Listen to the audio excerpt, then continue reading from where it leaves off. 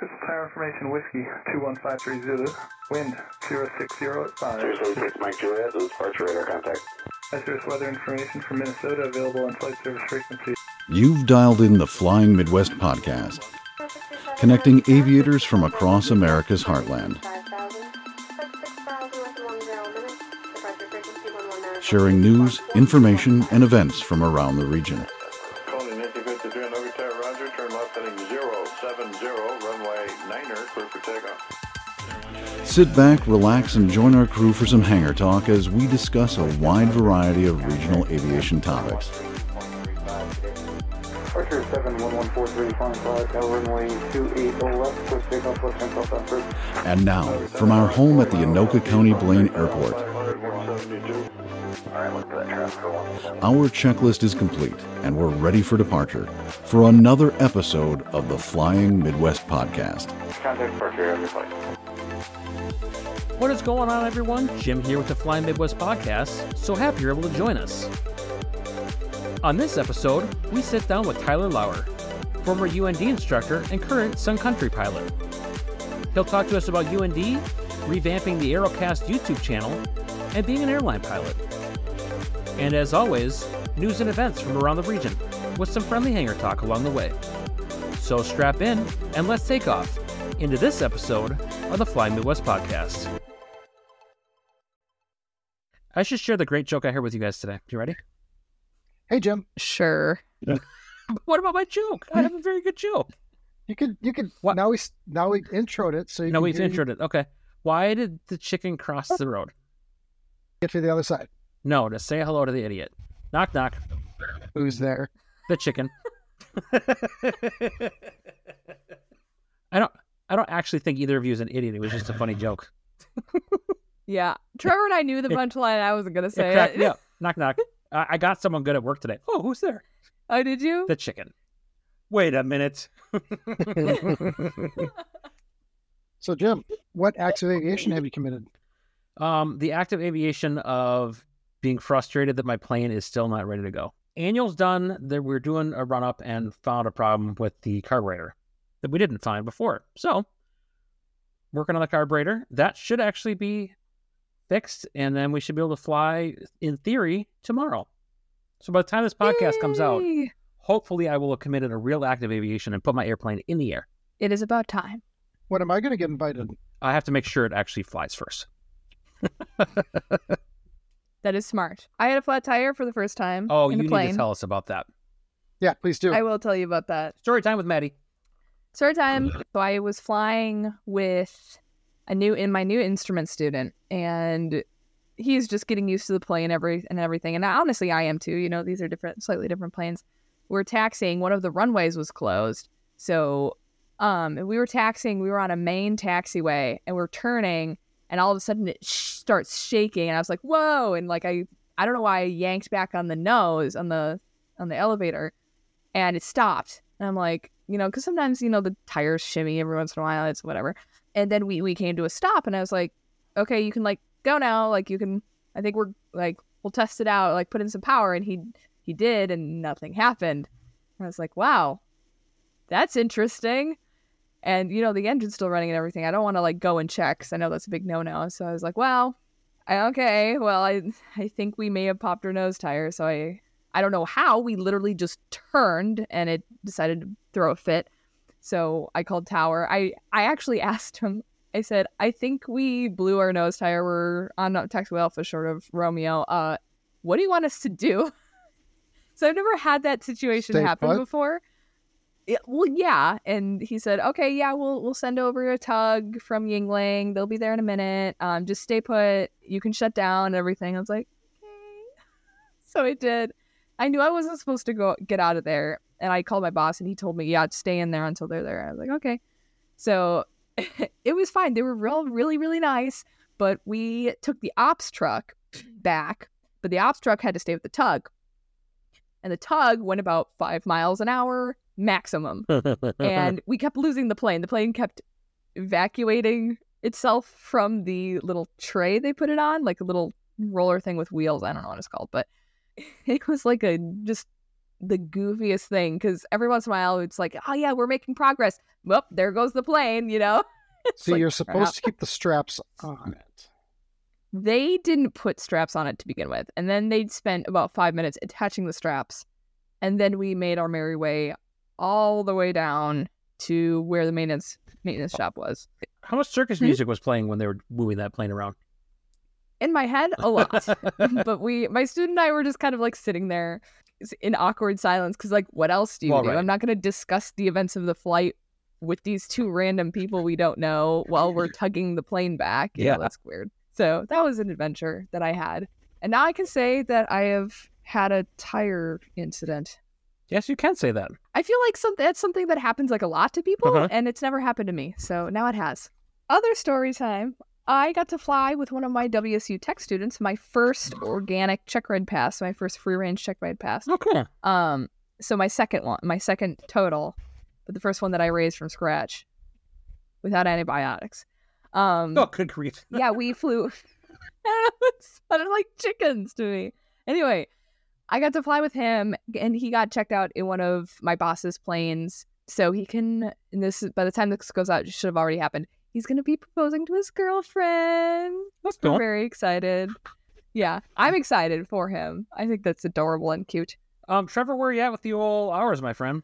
Over 700. I was doing the math because apparently I can apply for Endeavor, which I did. So they wanted 700 hours or more. So I went in and applied for Endeavor. Over the last 90 days, I put on 250 hours. That's cool. Over the last year, I put on 390 hours. That's more than I've built in the last year, and I'm an active instructor. Should we jump into news and stuff? Yes. I think we should. We really should. Read some news. Let's talk about magma bodies, ? This will make sense in a second. So, South Dakota, we don't talk about them very much, but we're talking about them now. The U.S. Geological Survey and scientists in South Dakota and neighboring states plan to conduct a low-flying study to map the region's crucial underground minerals, hazards, and this is a quote, magma bodies, ? So basically, the USGS announced this project relatively recently, I think the last week. Essentially, these researchers will collect geological data from an airplane flying over parts of northwest Iowa, northeast Nebraska, southwest Minnesota, and southeast South Dakota, weather permitting, starting in mid-May. So the project will cover more than 105,000 square miles of land and is expected to be completed in about 4 to 6 months. So the data that they're collecting will be used to generate 3D models of this region in order to map where mineral and energy resources may exist. These include different metals and alloys, and this will also look for cobalt and lithium, which are used in batteries. The survey also plans to map out ancient faults, these magma bodies, and other geologic features hidden beneath the Midwest region, as well as potential natural hazards, which is good to know.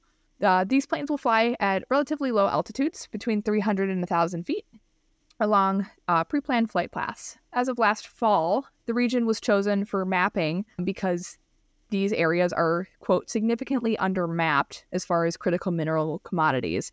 So the data will be made available for public use and for use by state agencies to guide more detailed geologic mapping at local scales. The airplane itself will be outfitted with instruments that measure variations in Earth's magnetic field and natural low-level radiation caused by different rock types, which is really cool, actually. This is part of the Biden administration's bipartisan infrastructure law, which has invested $3.2 million into this study. People are going to go look at rocks. I'd be more interested in looking at that airplane. I know. I want to see it. I want to see what kind of stuff they've got on it. Shall we head south? Let's head south, Trevor. Let's talk about Nebraska. So the Nebraska Department of Transportation has announced they have a new Division of Aeronautics director, Jeremy Borrell. He's been in aviation for over 20 years. Worked at both Jet Links Aviation and Great Lakes Airlines. He had responsibility with fleet utilization, coordination, customer service, logistics. Jeremy is uniquely qualified to lead the division, having served a variety of positions that have provided a solid foundation of knowledge as to how aviation impacts Nebraska. He brings a wealth of knowledge of all stages and aspects of the aviation industry to NDOT, as well as a proven track record of successful leadership. One of the biggest things that Borrell brings to the table is that his vision for aviation is on point. He said, aviation is incredible because it has wide-ranging impacts on our daily lives, connecting individuals and communities. And from the local to the international level, Nebraska has a robust aviation industry and a passionate aviation community. So good luck, Mr. Director. He looks like a pretty squared away guy. Staying in Nebraska, 7 airports within Nebraska win a $17.4 million series of grants. Airports in Ainsworth, Burwell, Norfolk, North Platte, Scottsbluff, Sydney, and Wayne are part of the second round of Airport Improvement Program grants. Under the program, the FAA typically pays about 90% of the project's funding, and the local municipalities will pay 10%. Scottsbluff in western Nebraska is going to receive the single largest grant at $12.1 million to mill and resurface runway 1230. Looks like there might be some disruptions to air carrier service during that time. Ainsworth received $500,000. Sydney and Wayne, they both got about $450,000. Airports in Kearney and Grand Island and North Platte received grants about $1 million for various projects. Now, one thing that was kind of interesting is that over the next year, Omaha Airport Authority will launch a $600 million effort to modernize Epley Field, which has not seen major changes since the mid-1980s, which is kind of interesting. The schematics that they have and the kind of drawings that they have make it a very interesting looking little airport. If you're kind of interested in that sort of thing, go take a look at the designs that they have in store. Are you guys taking pictures? On to the lovely state of Ohio. I say that with no vitriol whatsoever. Ow. That's what you get for mocking Ohio. Huh? Damn Skippy, that's what you get. Don't mock Ohio. You get hurt. Continuing, Ohio's governor has announced that the Ohio State Highway Patrol will be enhancing its aviation technology in order to improve air support to local law enforcement agencies. This is part of the Ohio Violent Crime Reduction Grant Program, which is allotting approximately $6 million in funding to be awarded to the Highway Patrol. The funding is specifically going towards improving their live streaming aviation technology. Right now, this video streaming capability is limited to Columbus and Akron. In other parts of Ohio, pilots must describe what they are seeing to those on the ground. So during dangerous and evolving situations, they say the flight crews have a bird's eye view of the scene below, but it's just important for on-site incident commanders to have this perspective as well. They want to extend it across the state so they can better support local law enforcement. This new equipment will be installed into existing multi-agency radio communication systems in order to establish communications between flight crews and ground teams. We're going to head northbound now, up to Bismarck, North Dakota. Several groups of 5th graders were able to go on a field trip to the Bismarck Municipal Airport to see about the jobs that they have there. The Bismarck Aero Center hosted them, and they wanted to show them some of the career paths they could possibly take in aviation. So kids had the opportunity to talk with pilots who flew for the military, people who work for game and fish surveillance, as well as pilots working for charters. Workers on the ground also kept these kids busy, showing them maintenance jobs, TSA, and running the equipment to keep the runways clear. One of the air medical pilots spoke about how the children's faces just lit up when they were told they were able to crawl right into the cockpit.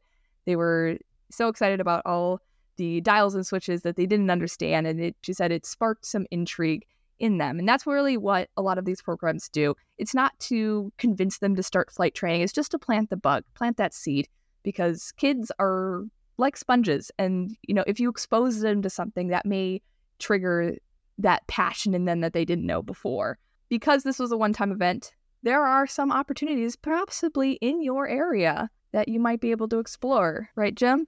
There's all kinds of programs that are available for youth that are seeking to get involved in aviation. So I know in Minnesota alone, there are 2 chapters of Aviation Explorer posts. And I was able to sit down with one of these groups specifically at the Anoka County Blaine Airport a couple of weeks ago, and not just talk about aviation in general, but talk about some other avenues of interest in aviation, such as podcasting. So I talked to them for about, an hour just about our podcast and what we hope to achieve and contribute to the aviation community. But the other cool thing is in showing them how a podcast works, wanted to interview them, not just to show them how a podcast works, but to learn more about their programs and share that with all of you. So should we play that? Absolutely. All right. Well, here's my interview with Kevin, Jamie, and Joe with Post 237 of Aviation Exploring. So I am with Kevin, Jamie, and Joe. We are at the Blaine, Anoka County Airport. We're going to talk about aviation exploring tonight. Thanks, guys.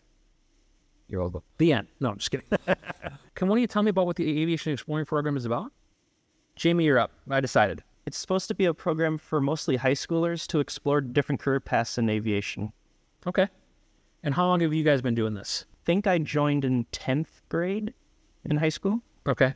I've been doing this for since this post has started 237, which is 3 or 4 years ago, I believe. Okay. And I'm just adding on to what it's about. Not only is it pilots, which is a lot of people, when you think about aviation, you think, oh, you got to be an airline pilot.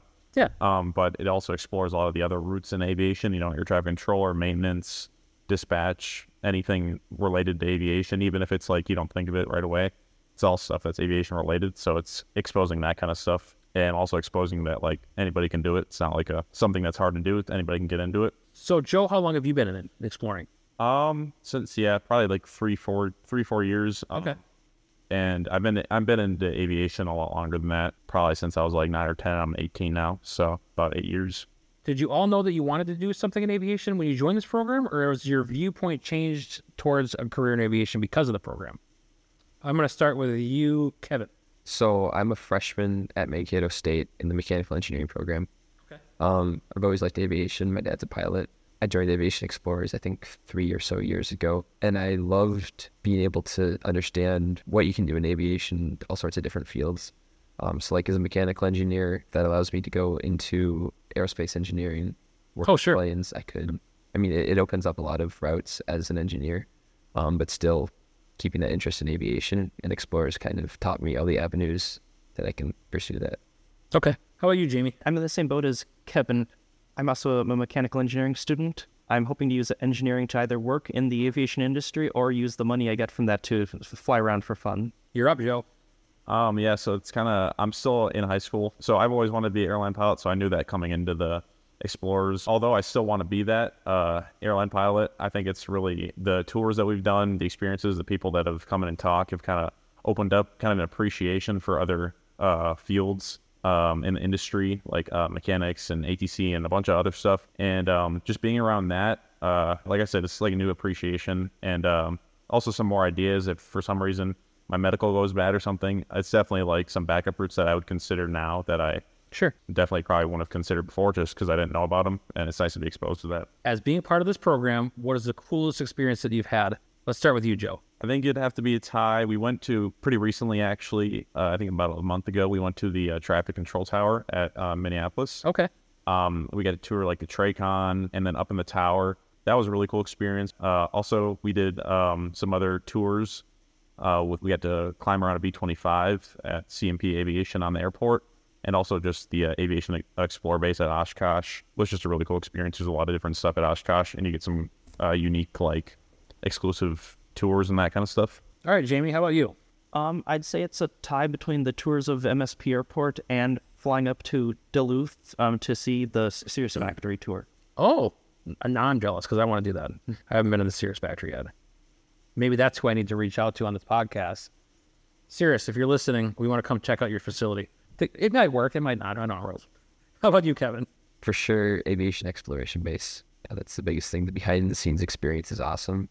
I've been going to Oshkosh since I was a toddler, and so the last 2 summers, and then planning on this summer as well, being a volunteer there, getting the behind-the-scenes scoop, being able to help out, a really cool experience. So, for those not familiar with aviation exploring, what is the Explorer base at Oshkosh? Explorers from all over the country, we come and camp in tents in this little area we have on the grounds of Oshkosh. And camp together, and then during the day we have volunteering shifts to go help out and run AirVenture, keep people safe, count planes, keep things organized, park planes.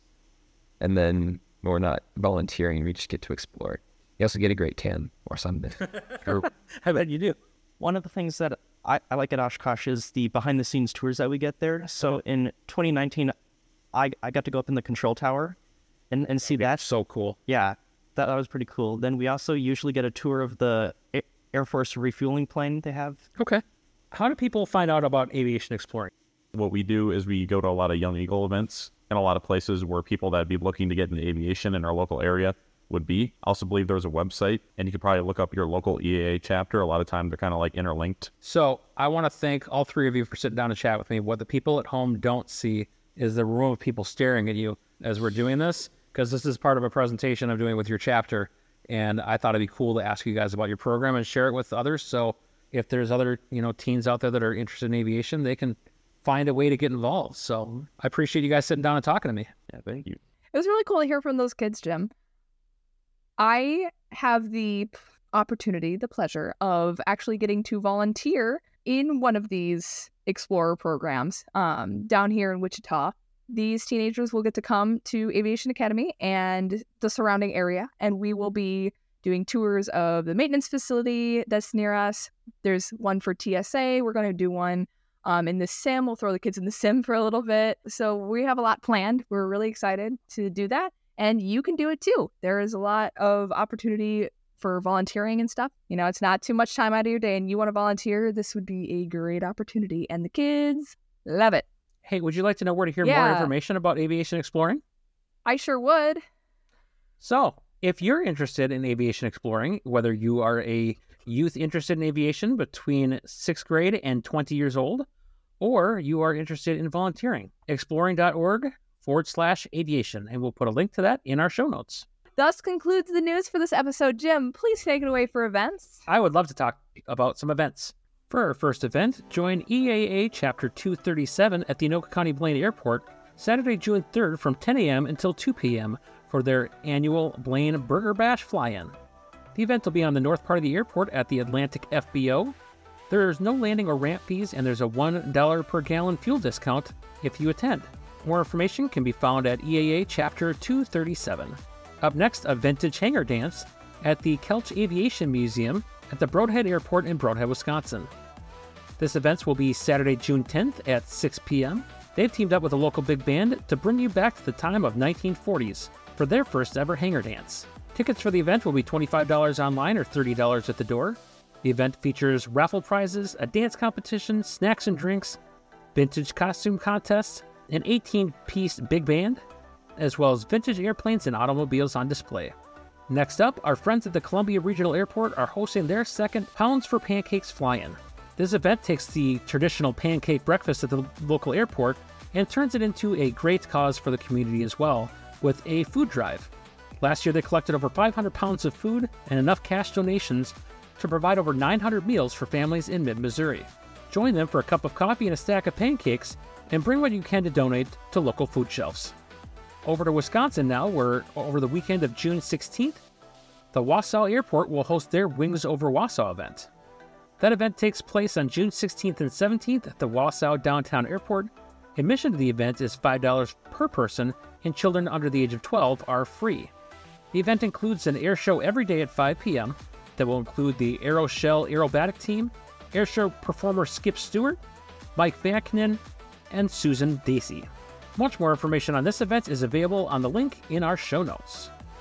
And another big event the weekend of June 16th is the Columbus Air Show at the Rickenbacker International Airport. This event will feature the United States Navy Blue Angels, STOL Air Racing, and a whole lot of static displays.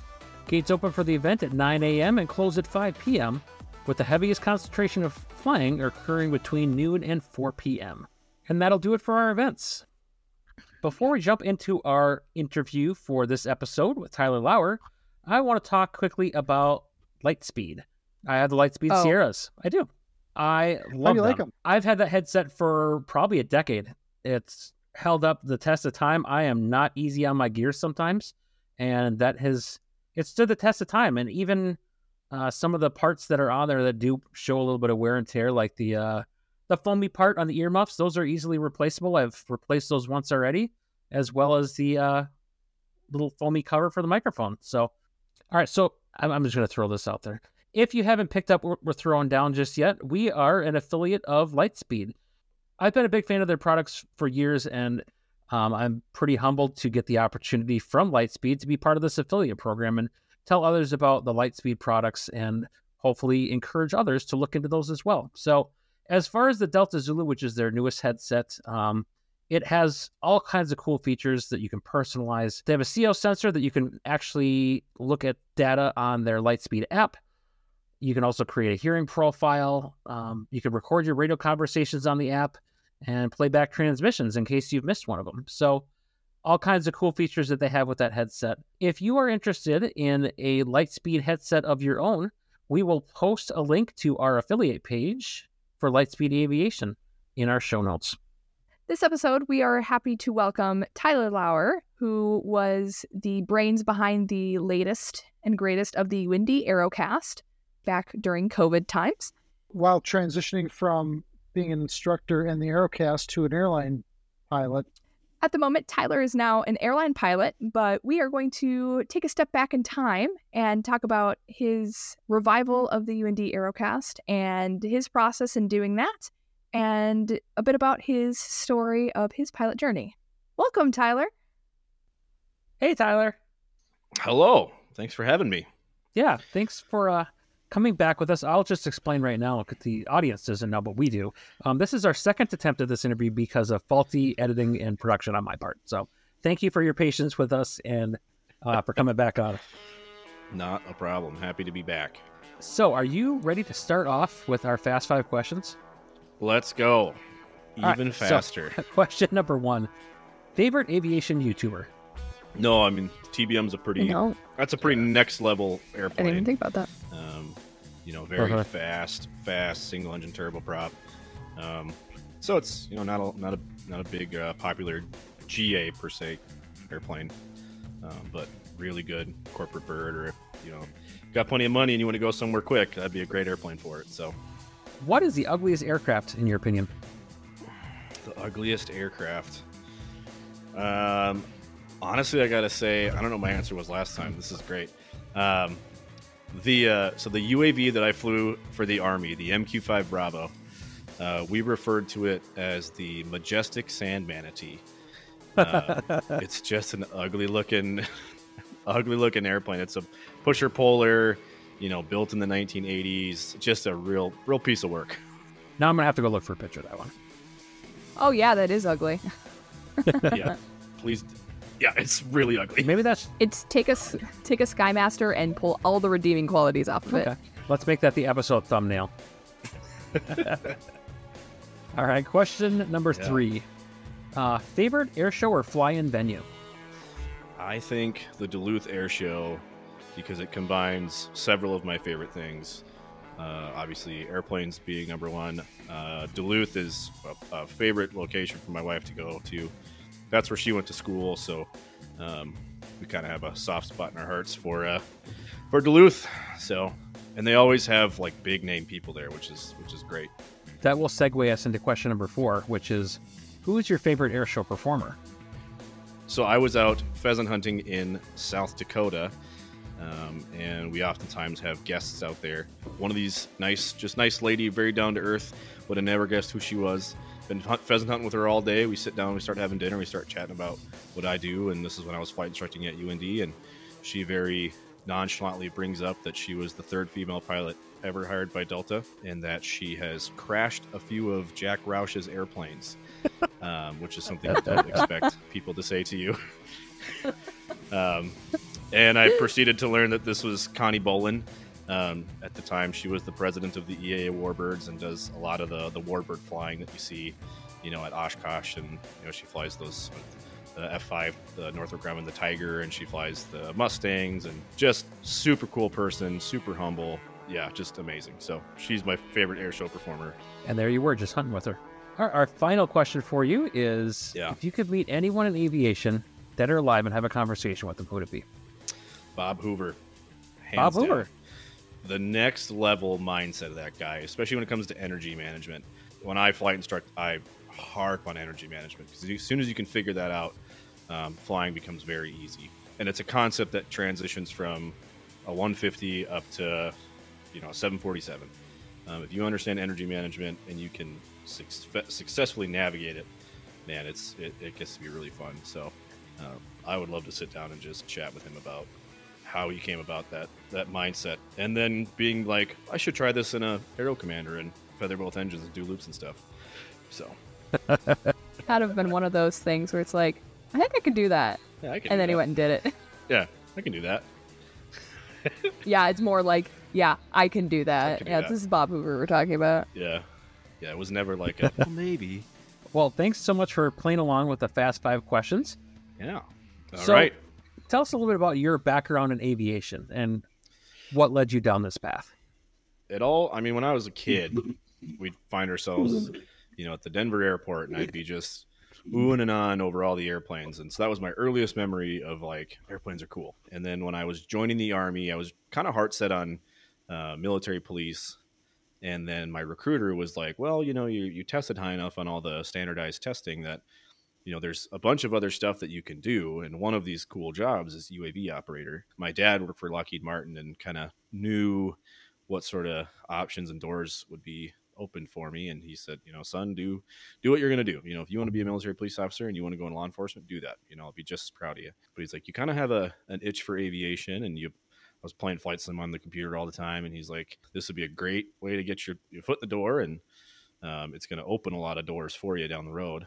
And so I took my father's advice. And that night I joined the Army to be a 15 whiskey unmanned air vehicle operator. The rest was kind of history. I just really dove headfirst into it and tested really well in the Army, and got onto the MQ-5 Bravo platform, which was an upgrade platform.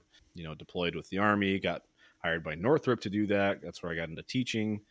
Was an instructor with Northrop, and then ultimately went to University of North Dakota, used my GI Bill to pay for flight school, and that was the first time I really got into the manned side of aviation, actually sitting in the cockpit and flying. And I thought I had dove headfirst into it when I got in the Army, but when I went to school and started getting in the airplanes, I just couldn't stop. I really got going, and flight instructed for 3 years up at the university. Got my bachelor's degree in commercial aviation fixed wing. I was a lead flight instructor up there, and then ultimately decided to make the jump into the airlines. And now on my second airline, I flew for SkyWest, and now I'm flying for Sun Country. So it's been a fun 12 years, and that's looking awesome. forward to more.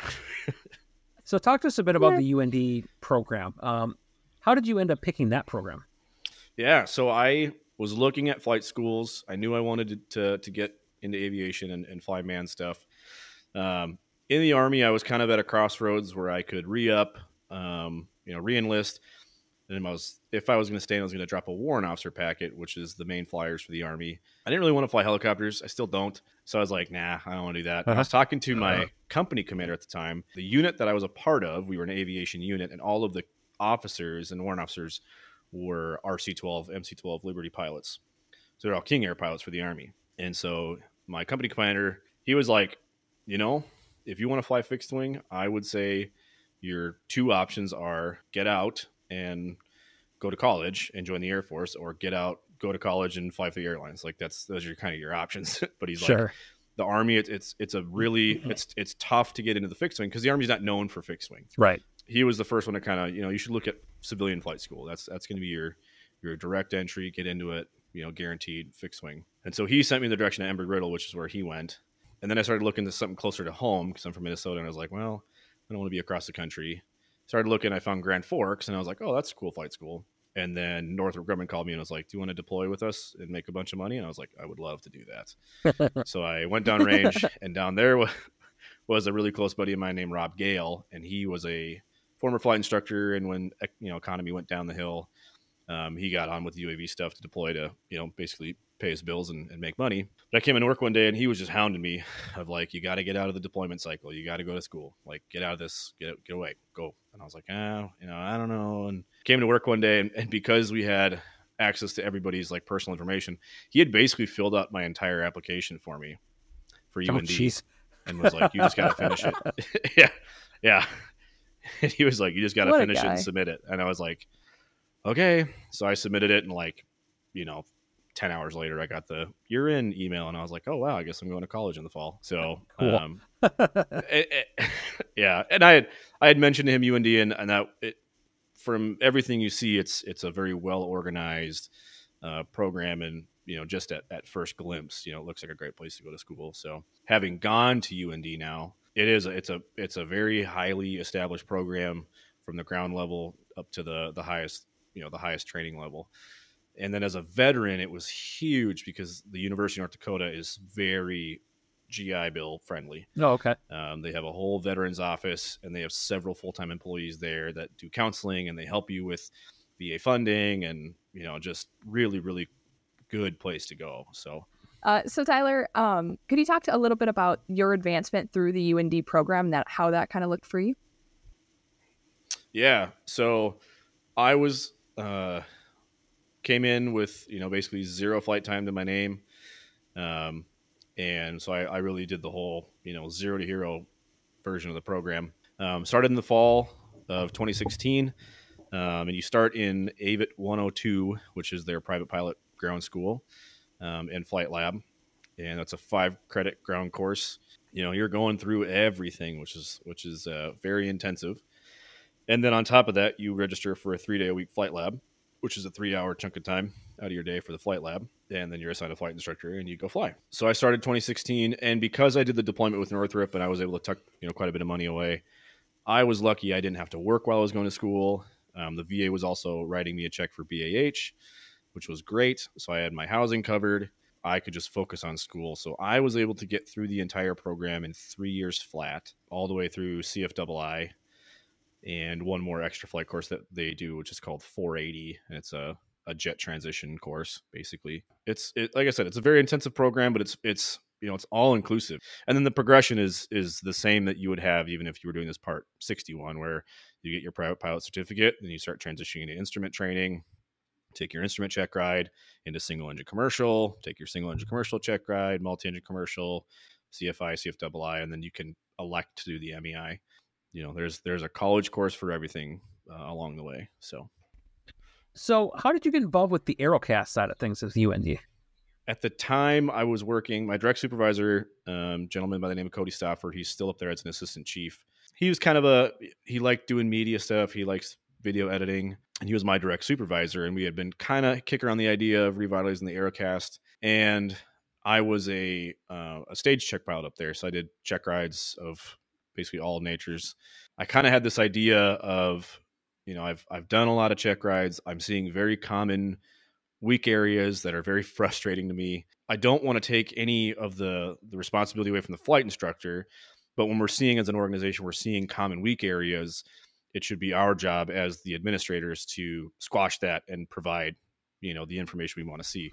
So sure. I was like, man, I'd like to start making some training videos, but no knock against the Aerocast videos, because I know the gentleman that did that stuff and it's great work, but the modern day college student doesn't want to sit down and watch a 25-minute video on how to do a steep turn.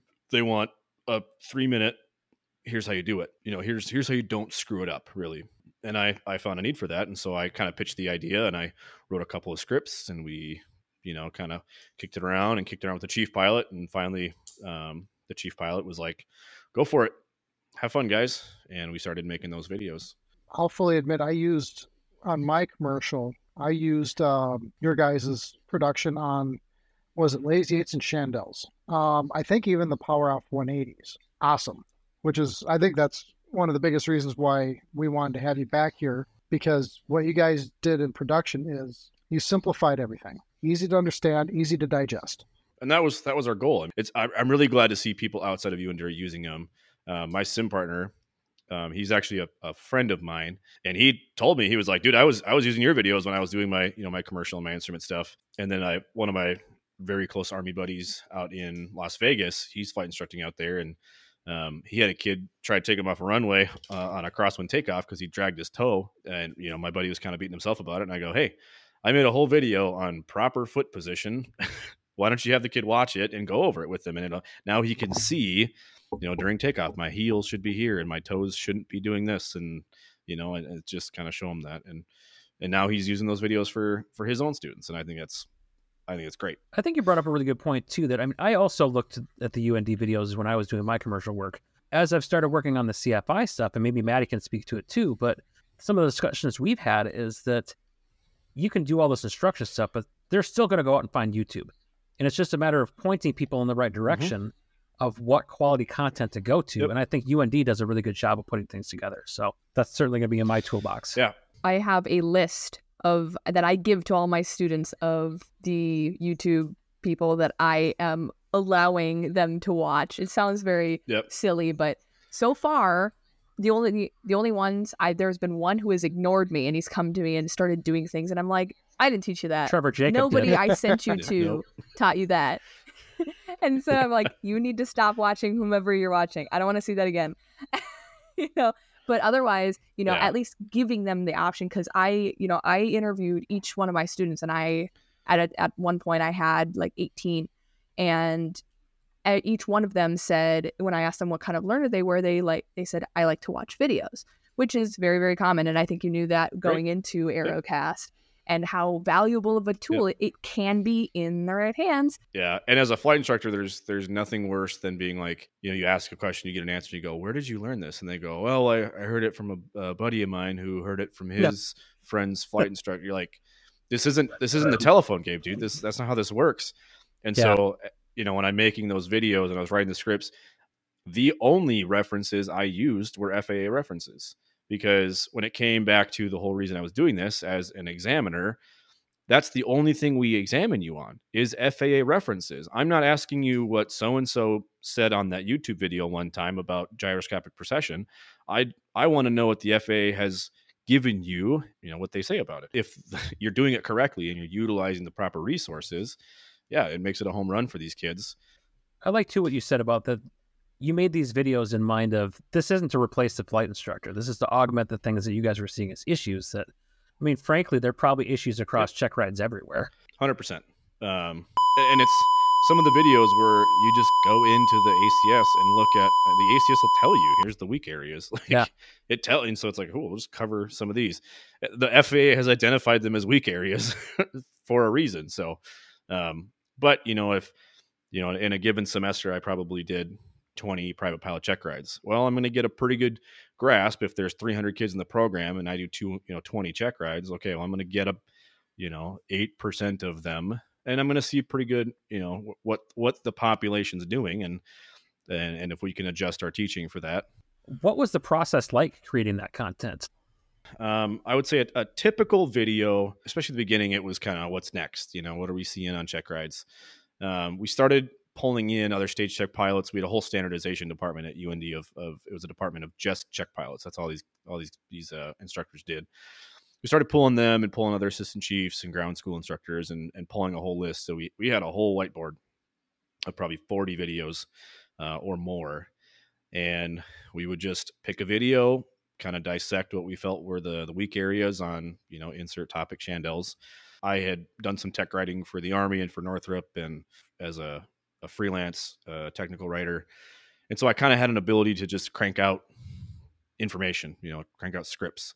And so I would just hammer away, I'd write out a script of, 5, 6, 7 pages, just kind of word vomit. And then I would compress it down into what felt like, a 3-minute video, or usually it was about 2.5 minutes with the intro and the outro.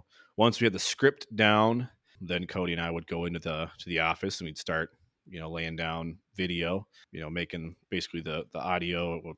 We had mics and everything. It worked out great. And that would take me several takes per sentence because I wasn't going to memorize all this. So I'd put my iPad up in front of me and, we'd rip it out. So it'd probably take us about an hour to get out, the videoing.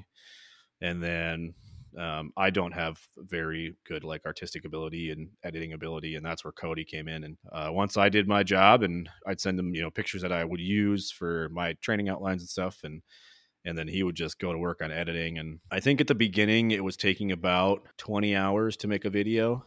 Wow. But we were new at it, for sure. I was just new to the program, to the software, new to the recording, I forgot to hit record that time, just that type of stuff. At the end, it was between 8 and 9 hours per 3-minute video was about what we would do it. We could do one in about 2 work days. We could hammer it out. Okay. And it's, you probably know, it's just a majority of it is just editing. Yes. That can just be a rabbit hole in and of itself. Yes. And then when you're starting to layer, audio over visual and putting graphics in and tech, it gets pretty crazy. Yeah. That's the biggest reason this is audio only. I looked at doing video stuff for about 5 minutes. I'm like, nope. Well, we tried doing live and a few other Hard things, pass. and it's like, no. Oh my gosh. Yeah. So what advice would you have for someone who's starting out in aviation?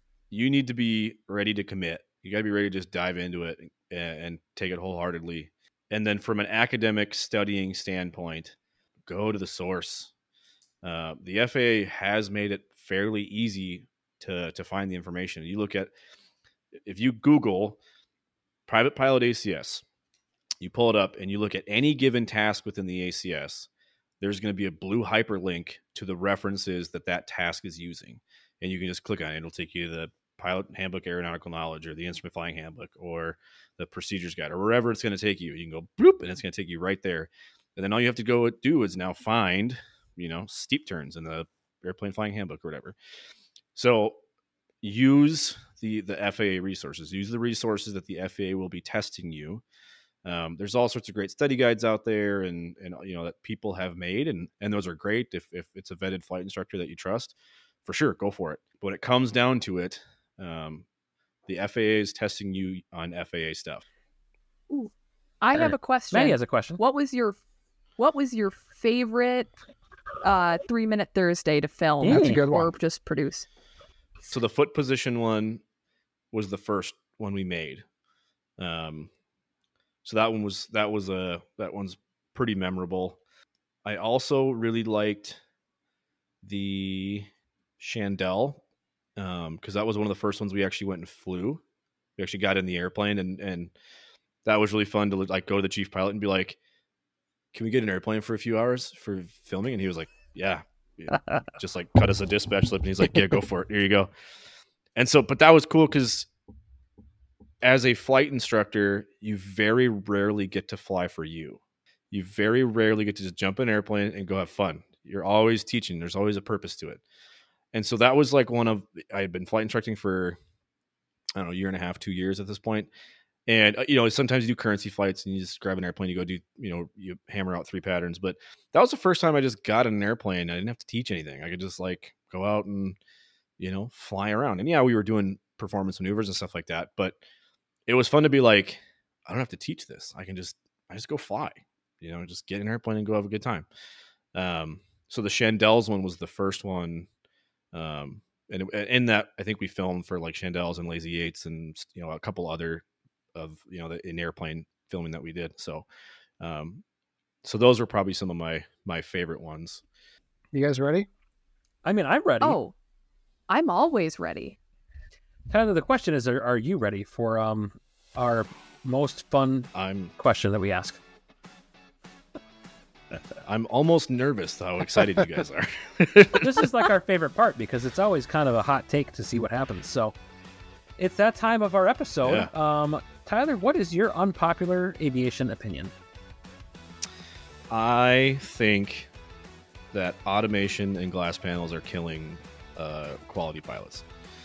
Thank you. I wish that private pilot training was done in a Piper Cub with the least amount of instruments in it, so that you had to develop true ability, just true raw ability to fly the airplane. Stick and rudder, look outside. I loved, on cross countries, just blacking out the G1000. Because you can actually, in the panel, you can go in the menu button and turn the screen basically off. You can black it out and just be like, and just make them fly at the standby and be like, find your next checkpoint and start a timer. Like the timer still works on the MFD, and figure out where you're going. Like just look out there. The whole world there's a whole realm of responsibility in front of you, and you're not participating in it at all by staring at the panel. So that's why I wish private pilot training in particular was done in a 1943 Cub with nothing in it, and just learn to be a pilot.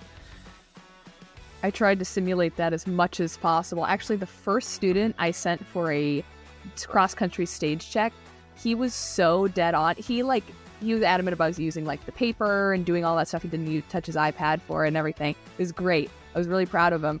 And he went out with my boss for the stage check. And he didn't want to use the GPS. He's just like, I know I'm going that way.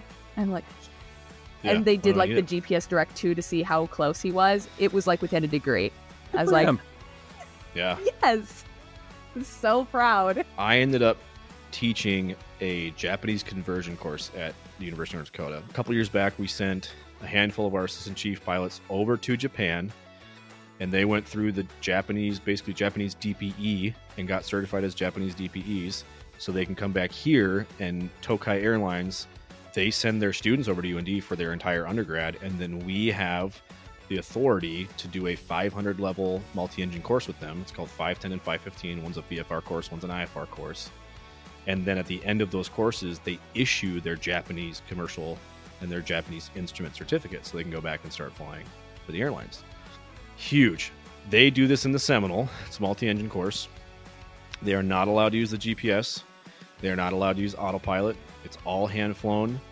And then you go into the G1000 settings and you turn off all the ground track, all the wind data, everything. And these kids have to do long cross countries, and they're calculating winds aloft, true airspeed, ground speed, everything. They're back calculating everything, and they're hitting their checkpoints within 15 seconds over 60 miles. I mean, they're just incredible accuracy. And so it was just to see that high level of learning and understanding. And I mean, these kids were great pilots, amazing students. And that was where I was like, man, we should be doing this. Like, what? These kids understand flying. Well, heck yeah. Unless you got anything else, I think that's all we got for you, Tyler. Yeah. It's great to be back. Hopefully this time is more successful than the last. This time we'll actually save the audio so we can make it into a podcast. Good. Very good. And we really do appreciate you coming back. I know that I felt terrible when we deleted it. And I. Yep. There was no we. It was me. We. But looking at you, Maddie. Yeah, Maddie. No, but I really appreciate you coming back, and it really means a lot that you were willing to play along again. So we really appreciate that. Yeah, I mean, it's a good time. Like I said last time, this is just, you get to sit and talk about airplanes for an hour. Who doesn't want to do that? Right. I don't want to do that. You're a liar, Trevor. After the day I've had, yeah. So thanks again to Tyler for coming onto the Flying Midwest podcast and talking to us a little bit about his involvement with UND Aerocast. So what do we got coming up next time, Trevor? So Erica Armstrong, she's a well-known author for A Chick in the Cockpit. She's basically a revolutionary pilot, bringing up females into what is a very male-dominated industry. She's got a lot of personality. She's got a lot of commentary. So we're excited for you guys to listen to what she has to say with us. And she got started in aviation right at the Flying Cloud Airport. Did she really? She did. Yeah. I've followed her Facebook for a long time, and she's very entertaining and is very insightful about a lot of different issues. And she's opinionated. I like that. Yeah, she's got a good social media presence. So we'll be excited to bring her on the podcast on our next episode. Air Show and Flying Season is here.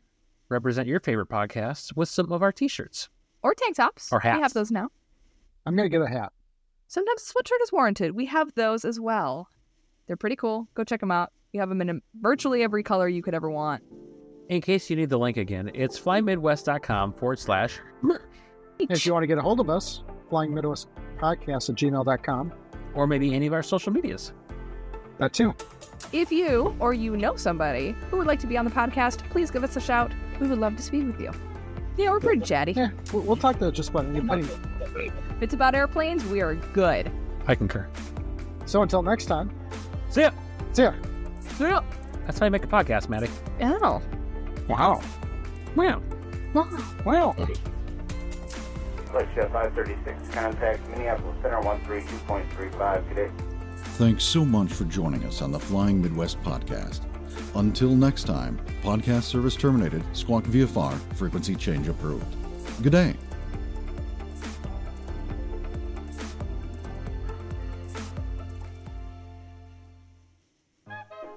All right, I'm sorry. Carry on with your introduction, Trevor. I'm sorry. Well, I was kind of hoping that we would start the introduction, then you'd tell the joke, then we'd roll right in. So I screwed it up? Yep. Damn it. Yep. Well, what acts of aviation have been... I can't talk.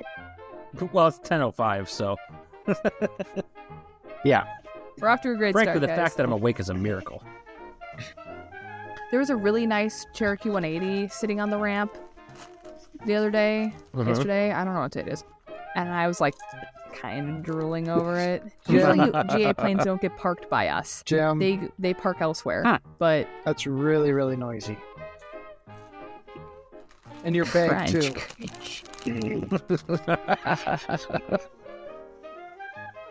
All right. Take it away, Go, Maddie. Maddie. You just say it like that, jeez. Madison. No, we're done with that. No, we're done. Madeline. No. Matilda. Matilda. That's not the worst thing I've ever been called. All right. Go, Maddie. I know. Jeez, give me a sec. Everybody's on my ass tonight. Please don't include that. I just felt that I needed to. Let's go, Maddie. Bismarck Municipal Airport. See, this is the kind of research. Automated weather right? observation. Sorry. 1, 2, 5, 3, Zulu. I'm simply a volunteer. You volunteer as tribute? It is 10:45. My brain has left the building. Maddie, do you remember? What's up, Or do you want me to talk about it? Are you talking to me? Yeah, your name's Maddie. I didn't hear you. Yeah, I said Maddie. I heard everything but my name. Okay, I didn't know if you were talking to Trevor. Maddie was the first thing I said, and then I said all those other things that you did hear. Anyway, I can't use the whiz wheel. That's also on my list. Don't get mad at me. Make sure that's in there, Jim. Yeah. It's in the book. It'll go in the bloopers. It's a point of embarrassment, trust me. That could be under her name tag if you ever go to a live show. It can be like, Maddie can't use the whiz wheel. I feel like that's what she said, but don't quote me on that. I make a lot of mistakes. Well, who doesn't? Feel free to use that in the bloopers, Jim. Okay, I will. I think that's a good idea because Trevor has to fly too. Trevor's going to try to put on 12 hours tomorrow. Trevor's referring to himself in the third person. I hope you can do something with all this awkward silence, Jim. I will. I see the little blocks because it's just a straight line. It's like flatlined, which is where the attitude of this podcast is going. We've just flatlined and we're just done. So. No, we're done with that. No, we're done.